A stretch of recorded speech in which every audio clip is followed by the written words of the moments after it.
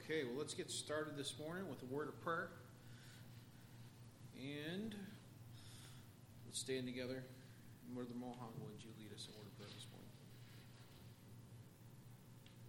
Our dear Heavenly Father, I just praise your name and praise you for your Son and keep your Son in the world. And help us learn from your word and apply the principles that are there. And help us like meditate on scriptures day and night. And I pray all these things in Jesus' name. Amen. You may be seated. While you're taking your seats, let's try to ponder upon what was the last thing we talked about. And simply enough said, we talked about 1 Peter. What was one of the things, though, when was 1 Peter written? Anybody know?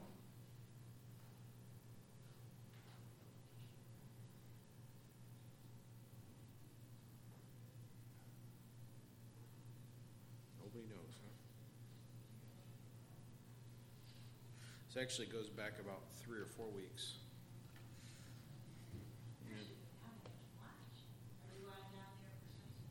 Yep. On down for everything.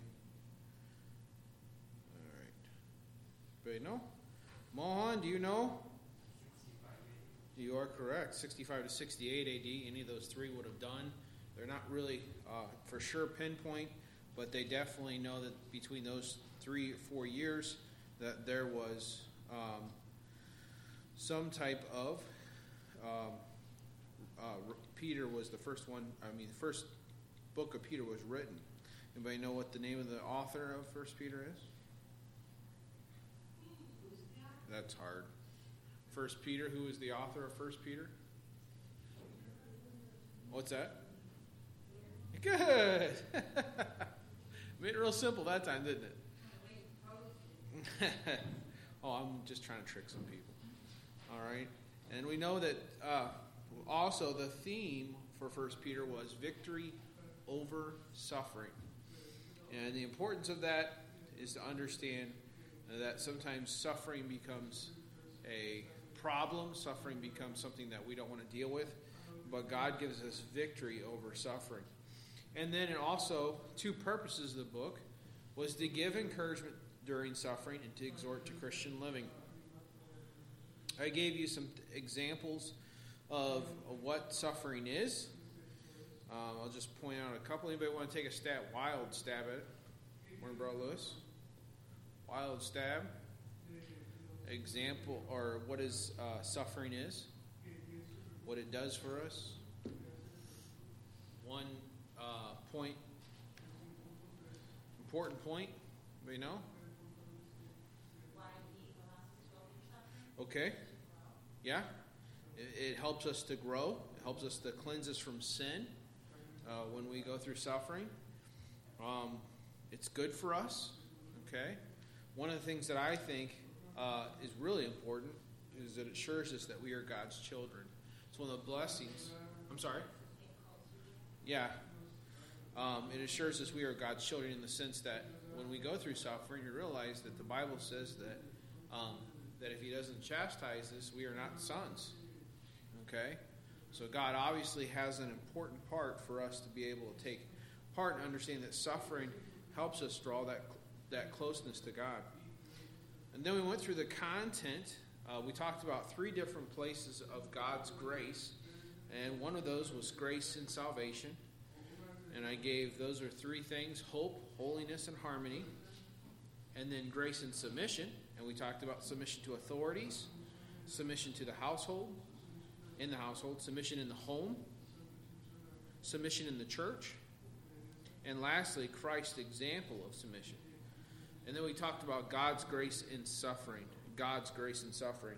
I don't know how far we got through this, but I gave you a list of them just to kind of give you an idea what we talk on this week. I think we left off on, though, is number 2, have the attitude of Christ. And we're in 1 Peter chapter 4, verses 1 through 11. 1 Peter chapter 4, verse 1 through 11. It says, "For as much then as Christ has suffered for us in the flesh, arm yourselves likewise with the same mind. For he that has suffered in the flesh has ceased from sin, that he no longer should live in the rest of his time in the flesh to the lust of men, but to the will of God. For the time past of your life may suffice us to have wrought the will of the Gentiles when we walked in lasciviousness, lusts, excess of wine, revelings, banquetings, and abominable idolatries.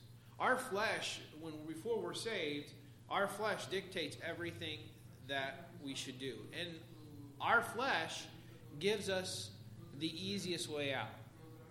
The most reasonable way to be able to not have the flesh go through any trouble or suffering.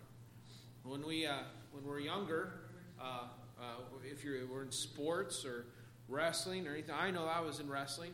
One of the things that the coach would teach us to do was have the ability to really deny ourselves by stop eating. You had to make a certain weight. There were some kids that just could not do it. They would go in there and you had to, I remember last year I was in wrestling. It was my freshman year of high school. And I had to be down at the weight of 135. And I had to make sure I was at that weight because when I come in, they would weigh us. And if I didn't weigh in at 135, I was in trouble. I couldn't wrestle. And my coach would be very angry with me. Why? Because he'd have to forfeit that match. In the same sense, what we'd have to do is we'd get to the supper table. I remember during wrestling season, this is not the proper way of doing it, but during wrestling season, we would just not eat. There'd be days we wouldn't eat. I remember guys coming in having that nasty smelling breath from starving themselves, and then you'd go to wrestling practice, and you even were afraid to drink water sometimes because if you drank water, that would gain weight. So you had to be very careful. I remember the guys, I remember one year we went to Pillsbury College, which is up in, I don't think it's in existence anymore, but it was started by a great Baptist pastor back in the day. I can't remember his name, but this college had a wrestling program for their college students, and not only that, but they also had a national wrestling meet every year. And Christian schools from around the country would come and they would wrestle to win a trophy. And remember, we would have weigh-in at like 8:45 in the morning. Every guy probably had. It was the worst because there were some guys that would come in and they could eat as much as they wanted because they were so underweight. There's no way they could gain it. I remember one time on this trip, Rob McDonald, he was one of them. He was our heavyweight wrestler. He wasn't really heavyweight. They wanted him to eat more because he was so under the weight of most of the heavyweights out there. And so he could just eat as much as he wanted. He'd just be snacking all the way down there. And I remember Mr. Wright saying, all right, guys. And us guys, we'd be sitting there, we'd be starving, probably hadn't eaten for a day or two. And I remember, man, just looking at him eat just made us hungry. You know, he'd just be out there eating all kinds of snacks. And I remember getting all the way to the wrestling meet, and then we'd weigh in. After weigh-in, it was like, yeah! It was Party City. Why? Because you could eat as much as you want, as much as fast food. I remember eating 3 or 4 value meals on that day. I remember ordering we had breakfast that morning, and I remember eating like 3 or 4 value meals on that day. Good morning, folks.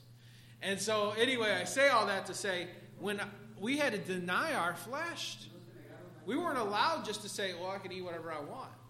I'm currently on a diet, and I'm trying to deny my flesh on some things. And it's really hard sometimes.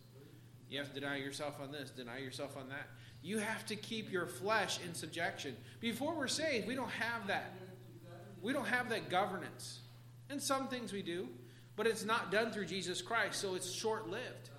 We're very easily distracted by our flesh.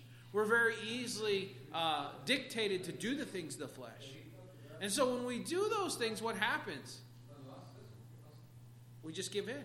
But when we get saved, it should be different. As it says in verse 3 of chapter 4 of 1 Peter, for the time past our life may suffice us to have wrought the will of the Gentiles when we walked in what? Looseness, lusts, excess of wine, revelings, banquetings, and abominable idolatries. Listen, when God gives us something to live by, He expects us to live by it. But when we live by the flesh, we're not living by the grace of God. And that's what I think he's trying to do. Have the attitude of Christ. The key is likewise. Read in verse 5.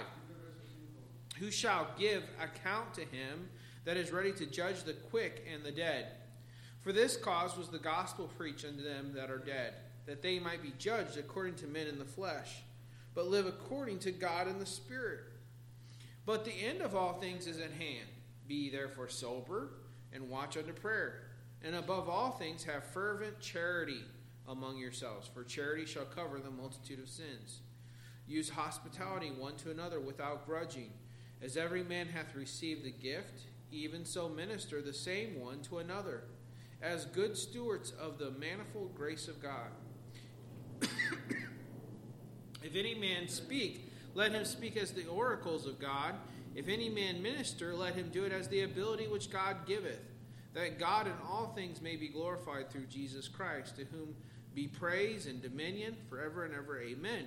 So what's Peter saying here? He says, listen, I don't care what you've gotten in life. You've gotten gifts. You've got talents. What are you supposed to do with those gifts and those talents? You need to make sure that you're giving God the praise, giving God the glory, and saying, this is a gift that God has given me. Do everything with God in mind. When you work outside the grace of God in this situation, when you work out God without God's grace in suffering, or God's grace in helping someone, you're really just heaping upon yourselves pride. You're saying, look at me, look what I've done. If you do stuff around the church, I don't care if it's cleaning the church, I don't care if it's working on the church, whatever it may be, do it to the glory of God. Don't do it because everybody's going to say, wow, look at what he did, or look what she did. But instead say, okay, I'm doing this because I know God wants me to do it. And I guarantee you this, that when you start doing things because God wants you to do it, the job will even turn out better. Why? Because you're looking for God's approval. And God's approval is way above what any man could expect from you. When we look for God in our life, we're going to have a different attitude. We're going to say, God, what do you want me to do? How should I act in the church? How should I react to people in the church? How can I help this person? How can I help that person? Not because you're looking for man's praise or for man's recognition, but instead, you're looking for God's recognition. Second part here, we are to glorify Christ's name. 1 Peter chapter 4 and verse 12, and we'll read through 19.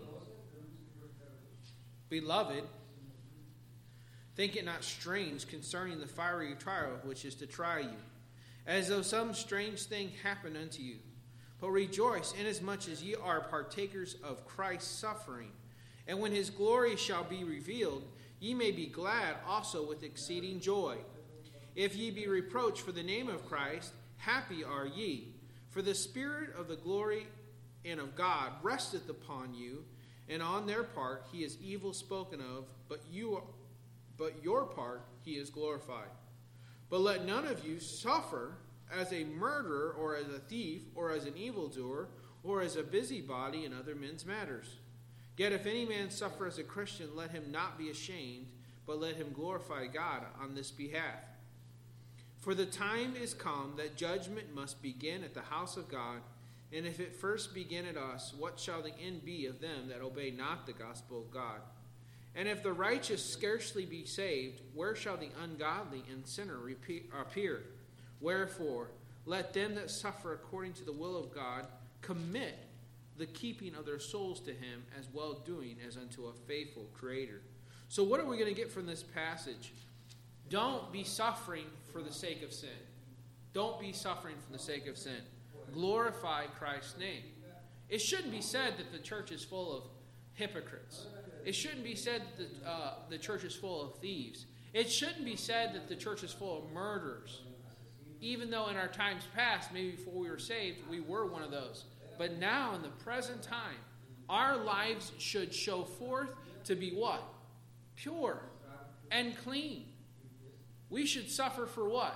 Nothing else but Christ's name. When we suffer for things outside of Christ's name, we detach ourselves from the things of Christ. Detaching meaning we take our Christ's name and take it away from the name of Christian. Our goal should be what? Is to build up Christ, to glorify Christ. But when we live by the flesh, listen to me, folks, you cannot expect for Christ to be glorified. What if someone came in here today and there was a whole bunch of cursing being spoken of? Or someone came into here today and there was men talking dirty. There were women just gossiping. There were young people being disobedient to their parents. Do you think that would be a good testimony of what Christ wants us to be? No, not at all. Everybody would say, no, that would be horrible. Well, it shouldn't just be that the church, when you're inside the church, that's the attitude. It should be that you are the church outside the church. People look to you. Let me repeat that. You should be the church outside the church. Meaning, people should look to you and say, wow, look at that person. Look how they live. Their mouth is clean. Their attitude is right when they're at work. They have a sweet, sweet spirit. And why? It's because you are portraying Christ in the world. Fourthly, let's look for Christ's return. Look for Christ's return. It's going to happen. Suffering is going to happen. What are we supposed to do? Complain about it? No. Come back and say, I'm looking for Christ's return. I'm looking for God to return and reward me for the life that I'm living. Fifthly, depend on God's grace. Turn to 1 Peter chapter 5 and verse 7. 1 Peter chapter 5 and verse 7. What does it say? Casting all your care upon him for what? He careth for you. Be sober, be vigilant, because your adversary, the devil, as a roaring lion, walking about, seeking whom he may devour. Whom resist steadfast in the faith, knowing that the same affliction are accomplished in your brethren are in the world.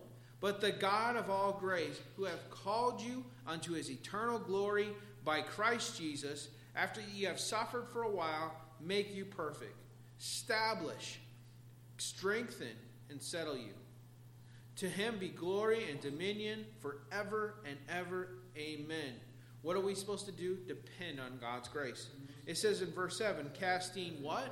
All your care upon him, for he careth for you. We are so willing to go outside the realms of your Bible-believing church. We're going to go talk to this relative, and we're going to go talk to this relative.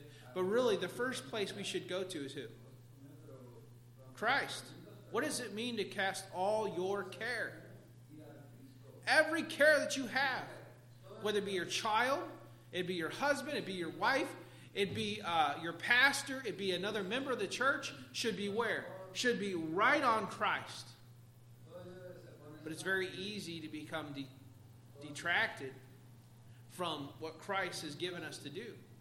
And what is that? To pray. To seek his face. To ask him for things. The very reason that Christ gave us prayer, the very reason that he wanted what? He wants fellowship with us. So in a sense, when Christ gives you a burden, when Christ gives you a trial, when he gives you suffering, you're supposed to say, okay, Christ, please help me. Right? Abba, Father. Daddy, help me.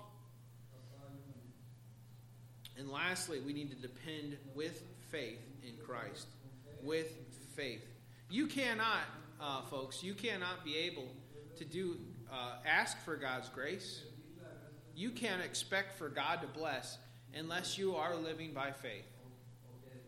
You can go ahead and live your life all week long, and you can pray and ask God to help you. But if your life is not what it should be for him, you might want to go back and say, God, forgive me. You don't want your prayers to be hindered. The Bible talks about that for men, and with men loving their wives, as we talked about earlier. You don't want your prayers to be hindered. But you got to live by faith. Some people ask, God, why is this happening to me? Well, maybe God is trying to get your attention.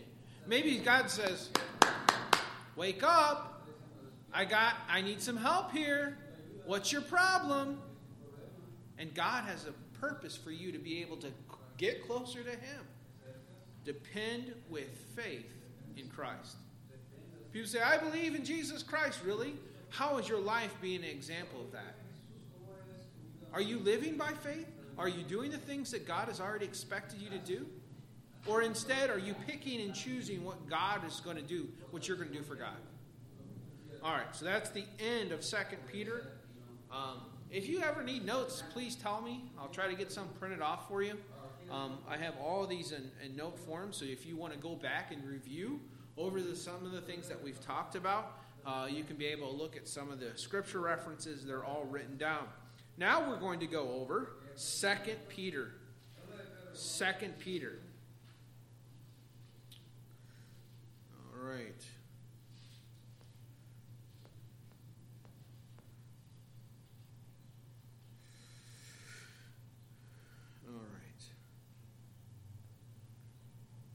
So we're going to talk about 2 Peter. The first part of 2 Peter is a very short book. We got 1, 2, 3, 4, actually just 3 chapters in the book of 2 Peter. Who knows what the author of 2 Peter is? Who's the author of 2 Peter? Yes, Oscar. Thank you. Who did the Holy Spirit use? Who did the Holy Spirit use? Peter. You think so? Good morning, Miss Juanita. Actually, believe it or not, that 2 Peter is considered one of the most controversial books of New Testament about authorship. I'm not going to go too much in detail, but there was, and even in the beginning, when they canonized the New Testament, there was a lot of doubt if Peter actually wrote the second book of Peter. A couple of the reasons was the style, the way that the book was written. The style was a lot different. There was a lot of, they call it, the word is really hard to pronounce, but it has to do with Sadoism, with meaning it's a fake, okay?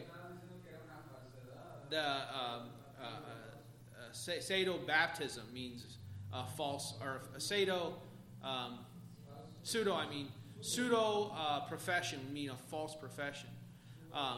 The pseudo, I can't remember how they spoke it, craniism, something like that, has to do with the fake writing of someone. And they says, how in the world could that get in through? Now, I really believe, to be quite honest with you, they want to take away from 2 Peter, and there was one reason, and that is they want to be able to destroy the faith of if you take away 2 Peter, what do you take away? You take away from the errancy of the Scriptures. And you also take away from some of the other things that 2 Peter, and we'll go through that. Do anybody want to take a wild stab at when 2 Peter was written?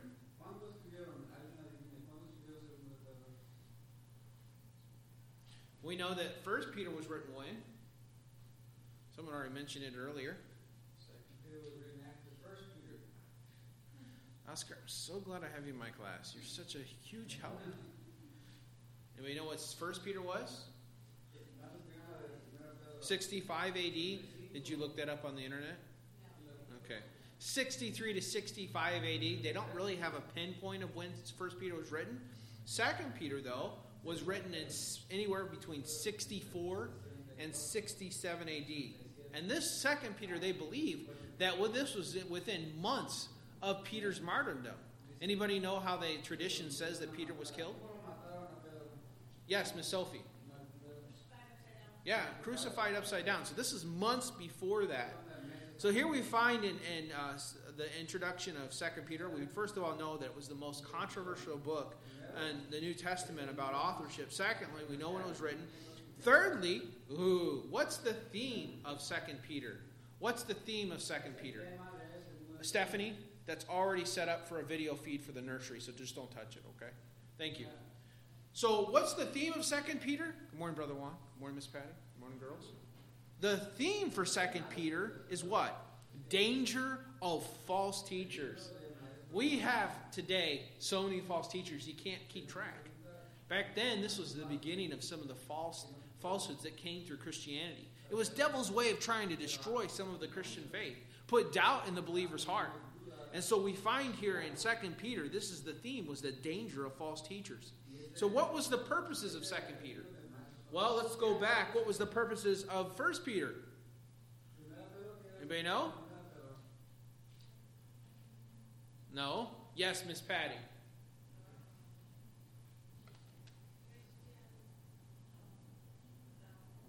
She's got to look at her notes.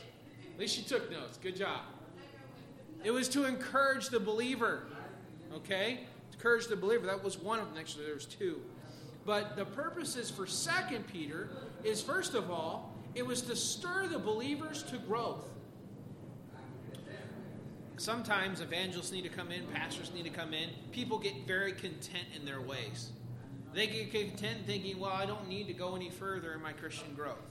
2 Peter was here to absolve that idea.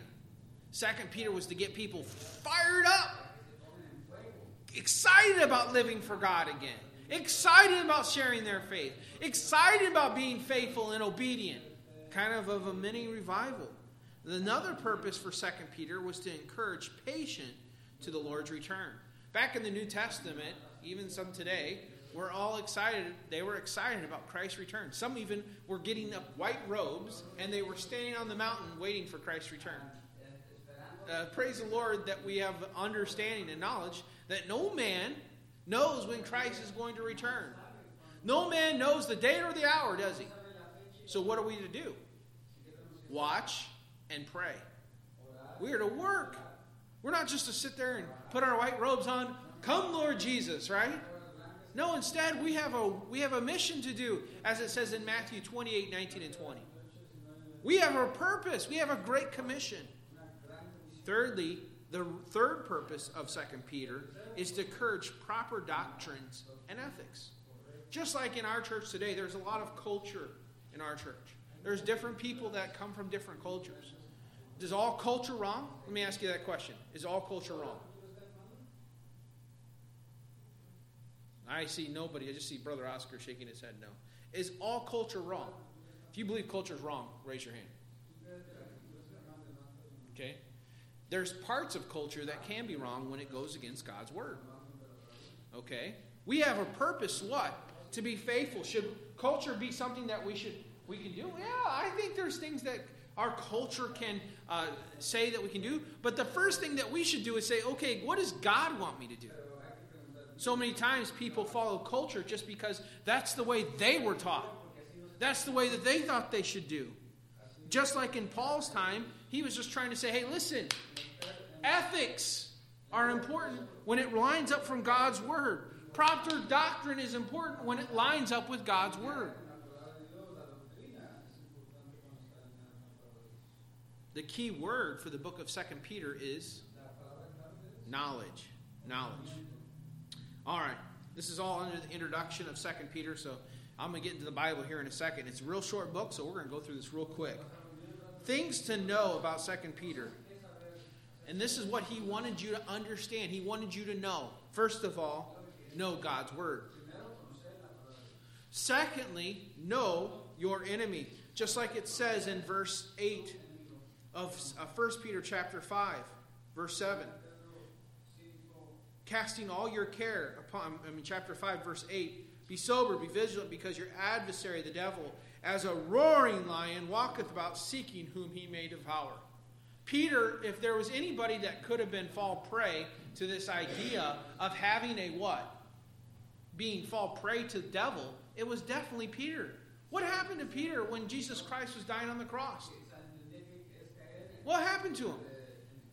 I'm sorry, go ahead. He denied Christ, didn't he? 3 times. He denied him. Why? Because he fell prey to Satan's advances. And I think in the same sense, every Christian has that same problem. Sometimes it's very easy to deny Christ. Know who your enemy is. Know that Satan is out there. He's trying to destroy you. He doesn't want anything good for you. And lastly, know your guide. Who is your guide? Our guide should be who? The Scriptures and God, right? God's Word. We should know it. Knowledge, there's 2 things about knowledge we understand. Having knowledge safeguards against heresy. There's so much heresy that's written out there because why? People don't know God's Word. They sit there and they take one verse and they pick it out of one chapter, and they don't read the rest of their Bible to really understand what that verse has to say. And so then what happens? Heresy comes in. People come in and they what? They destroys their faith. We have a purpose to what? Know God's word. Study to show thyself approved unto God. A workman needeth not to be ashamed. What? Rightly dividing the word of truth. When we're looking at God's word correctly, guess what? Brother Mohan introduced this to me, the 2020 vision, right? You read 20 verses in front of it and the 20 verses after it if you really want to know what that verse is trying to say. There's many times I come across a verse in my Bible and I say, oh, I don't really understand that. So what do? I read the whole chapter. Why? It gives me a better understanding what that verse is trying to say. Secondly, knowledge is not only having safeguards against heresy, but it's also a way to spiritually grow. When you as a Christian don't have knowledge of how you should live, how do you expect to live? Your child. If you just let your child run loose and do whatever they want. Hey, yeah, I don't care. You go ahead. You do whatever you want. Are they going to learn between right and wrong? I'm sure their conscience, God gives every man a conscience. But you can tell the difference of a child that has been living a life without any type of correction to a child that has lived a life to correction day in, day out. The child that lives a life without correction is going to do whatever they want whenever they please. But a child that lives a life with correction in their life, they know there's things that they cannot do. There's things that they just can't do at all. Why? Because they know it's wrong.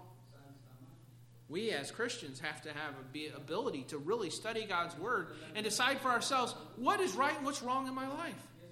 Young people, when you're young, it's very easy to fall prey to just listening to what mom and dad have to say. I'm not saying there's anything wrong with listening to mom and dad. Don't get me wrong.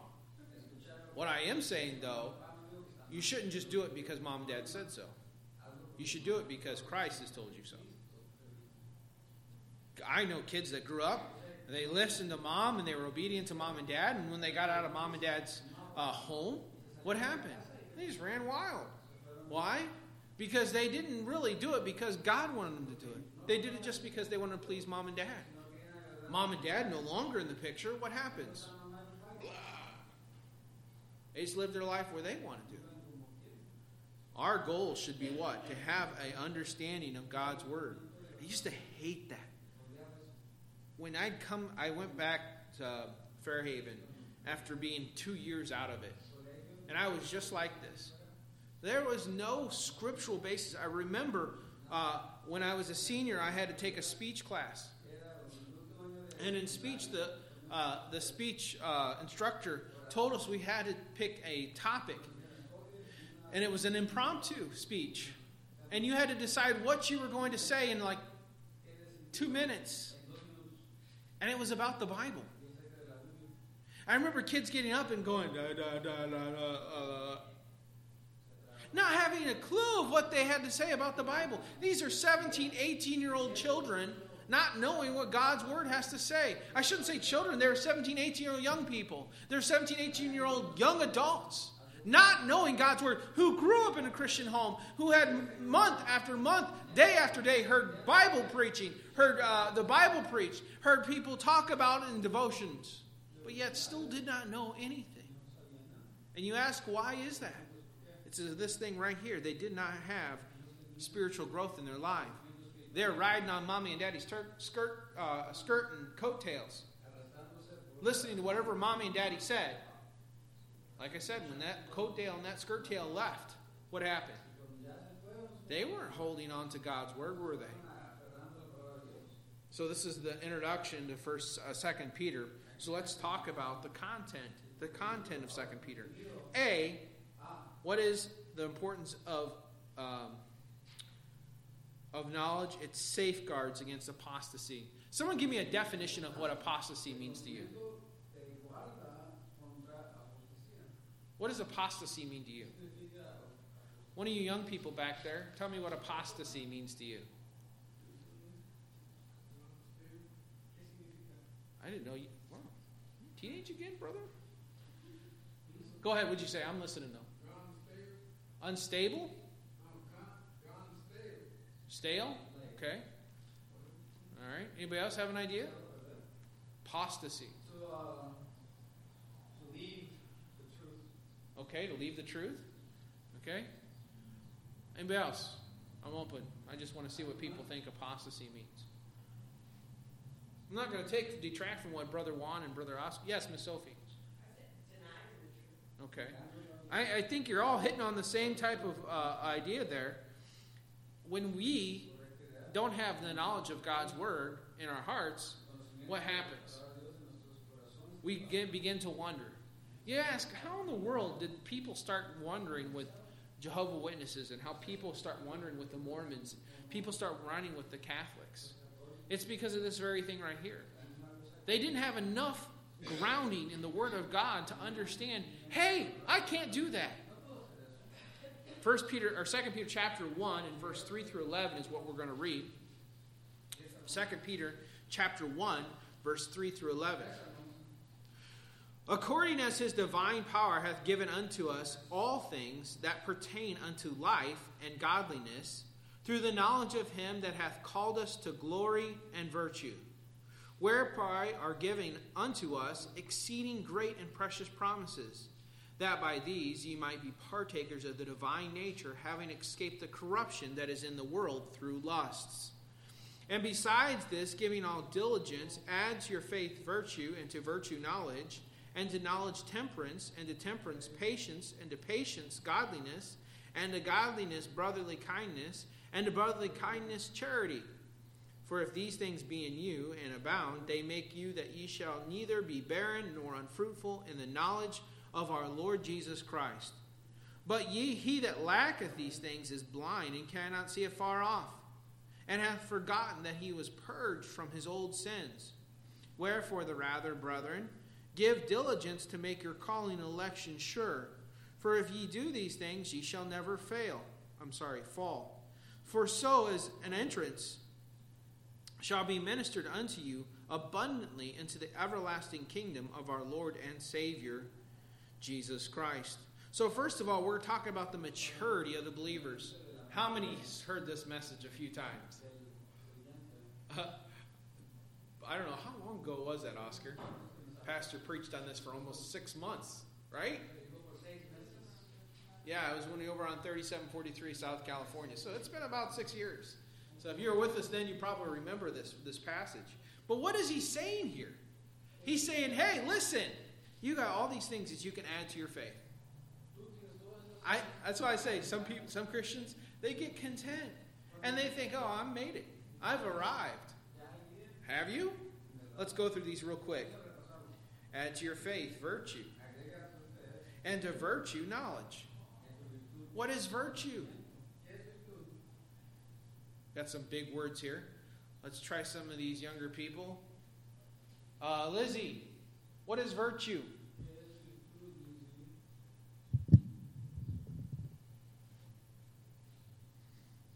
Okay, I'm going to give you a reference point. You ready? Who can find a virtuous woman? For her price is far above rubies.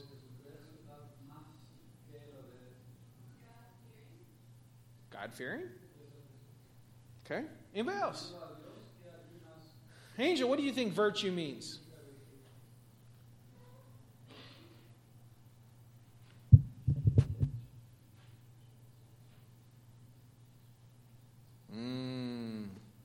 Let's see here. Mohan, what's virtue mean? Elegance? That's an interesting choice. Naomi.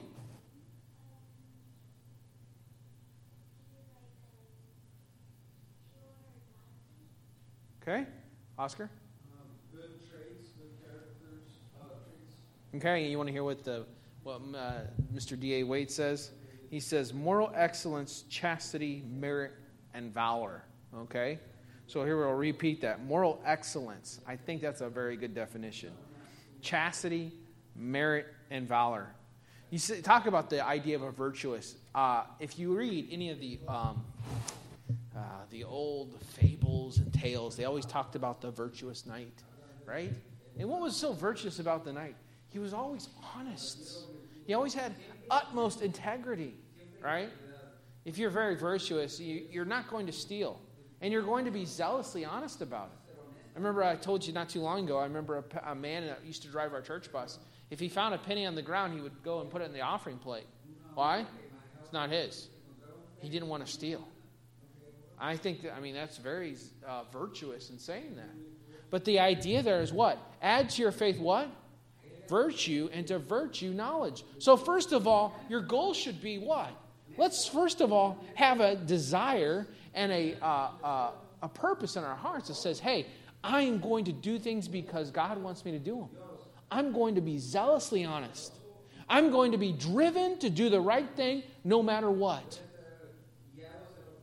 That's what virtue is. So once we've got the virtue, guess what's next? Add to your faith virtue, and to virtue what? Knowledge. Knowledge. If you don't know what's right, how can you do it? Right? What's the next thing after knowledge? And to knowledge, temperance. Temperance. All right, ladies and gentlemen, what does temperance mean?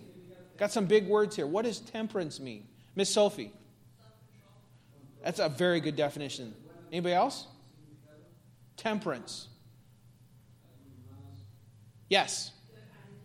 A good attitude? Okay. The idea of temperance is what? You're not super out of control. Right? You're taking temperance. I think about the... how many's ever heard of the Prohibition era? They called it the Temperance League. How many's ever heard that? The Ladies' Temperance League? Okay. Temperance is this attitude that you're consistent. You're going to take your temper. How many's ever heard of tempered? A tempered pot or a tempered pan. What is that? Yes.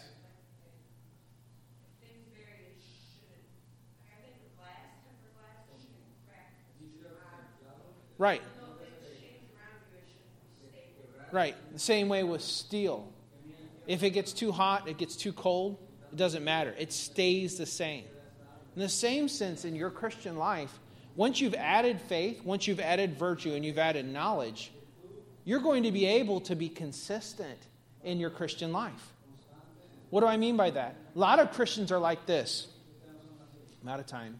But a lot of Christians are like this. They're roller coasters. One day they've had their devotions and they've been faithful in doing God's will. The next day they're... Does everybody know what I'm talking about? I've done this. I still do this. It definitely is something that takes a very mature Christian to be able to overcome. Is keeping that even keel attitude of what God wants you to do the entire time. Not being, I heard some good preaching, so I need to obey God. Next week, what do you like? I can't stand going to church. Right? And then the next week, glory to God, he gave me a new job. So I'm going to be obedient for a couple days. And the next week, man, I wrecked my car. Can't believe this happened to me. Where's God in all this? Right? God has a purpose. He has a plan. He has a desire. But we have at the same time realized that we must trust Him in these situations. All right, I'm done. Let's close in a word of prayer. Heavenly Father, we're grateful today for your word. And Lord, we're thankful for the fact that you did give us a roadmap to follow. I ask you, Lord Jesus, as we study 2 Peter, help us to gain in our knowledge. Help us to understand that your grace is sufficient for us. And Lord, that when we are weak, then you are strong. God, help us to grow in our knowledge of you. Help us to grow